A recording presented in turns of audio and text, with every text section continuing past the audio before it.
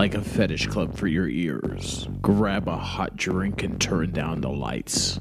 Coming across the airwaves and into bedrooms everywhere, BDSM United is bringing you non-violent consensual kink education. This isn't for the kiddos or for the cookie-cutter conservative vanilla prudes. We'll be talking bondage, discipline, dominance, submission, sadomasochism, and more today on this BDSM United podcast. I'm Primal Piggy. Thank you for joining me for another BDSM United podcast. Today we want to jump back in time and share a snapshot from our past. Now, perhaps this is a bit of a romanticized look at the identity of a master, but you be the judge. Before we had mottos like RAC, which is risk-aware consensual kink, and mottos like safe, sane, and consensual, there were creeds and different, looks at different ways that we looked at the people involved and how they should be involved in BDSM.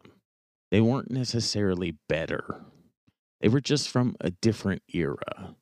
Much like when you're reading something like Shakespeare, it sounds different than reading a modern novel or a modern script. That's because it's just from a different time. It's not necessarily better, it's just different. And that's the way this Master's Creed is. Reading from this Master's Creed. Above all else, a master cherishes his submissive, in the knowledge that the gift he gives is the greatest of all. He is demanding and takes full advantage of the power given to him, but knows how to share the pleasure that comes from that gift. He's in control of himself first and foremost, so that he may control others.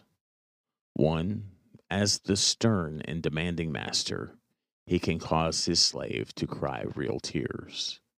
2, as the consummate lover, he will kiss those tears away without ever stepping out of character. To win his slave's mind, body, and soul, he knows he must first win his trust.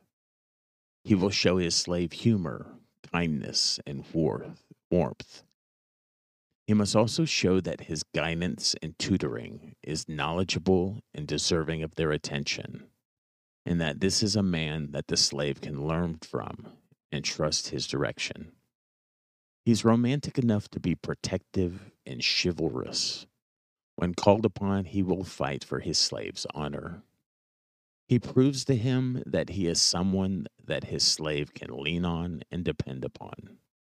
He's old-fashioned enough to be a bit of an old-guard chauvinist, yet modern enough to respect his slave. Quick to point out the difference between them, he knows there is no inferiority in those differences. When it comes to teaching his submissive their lessons of obedience, he is a strong and unyielding professor. He will accept no flaw, nothing less than perfection from his student. Never does he use discipline without a good reason. When he does it, it is always with a knowledgeable and a careful hand. He is a careful guide, with safety always his main concern. He knows how to use pain to extend the bounds of pleasure.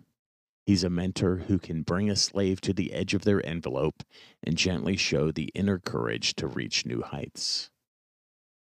He's always open to communication and discussion, always ready to hear wants and needs. He's patient, taking the time to learn the slave's limits and knowing that as their trust of him grows, so will they. He never has to demand ritual behavior by a slave. The slave responds and complies accordingly out of the wanting to please, not the fear of punishment. He understands the fragile nature of mind and body and never violates the trust given to him. He's secure enough to laugh at himself and the absurdities of life.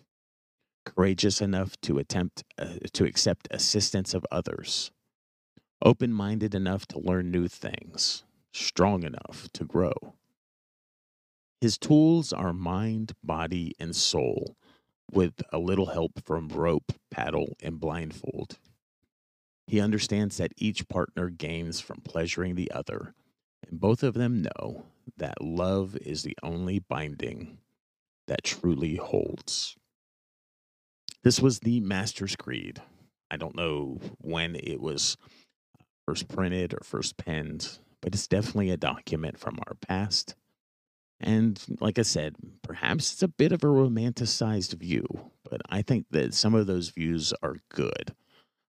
They give us a standard to reach toward or a goal to reach up toward, knowing that, in a lot of ways, this master possibly only exists in our mind because we're people and people are involved in relationships.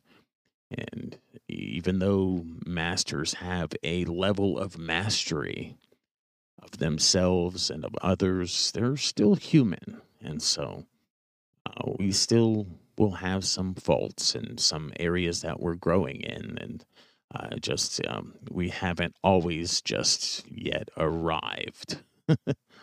We're on a journey too.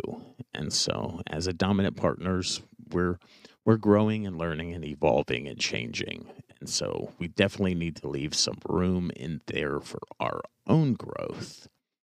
And so, yeah, this, was a little bit of a romantic, idealistic view, but it was definitely interesting to look at and definitely somewhat poetic in nature too.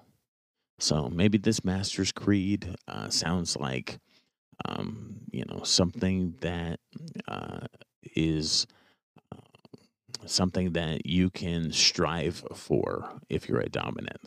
It gives you just some thoughts of some things that, perhaps, when I read it, it shows me some things that I probably need to be working on in me for the sake of my submissive partner. I'm Primal Piggy. Thank you for joining me for this look back at our past, at this Master's Creed, this thing that came before safe, sane, and consensual, and before risk-aware consensual kink. Probably it came a little before the internet. I think I got it out of an old book, but can't remember the actual source, and so I'm not going to try to cite it, but you can find all of our resources, things that are probably far less romanticized than that, than this Master's Creed. You can find all of our resources at www.bdsmunited.com. It was a joy bringing this picture to you of the view of a Master's Creed. It was a joy speaking with you today, and I'll talk with you again soon.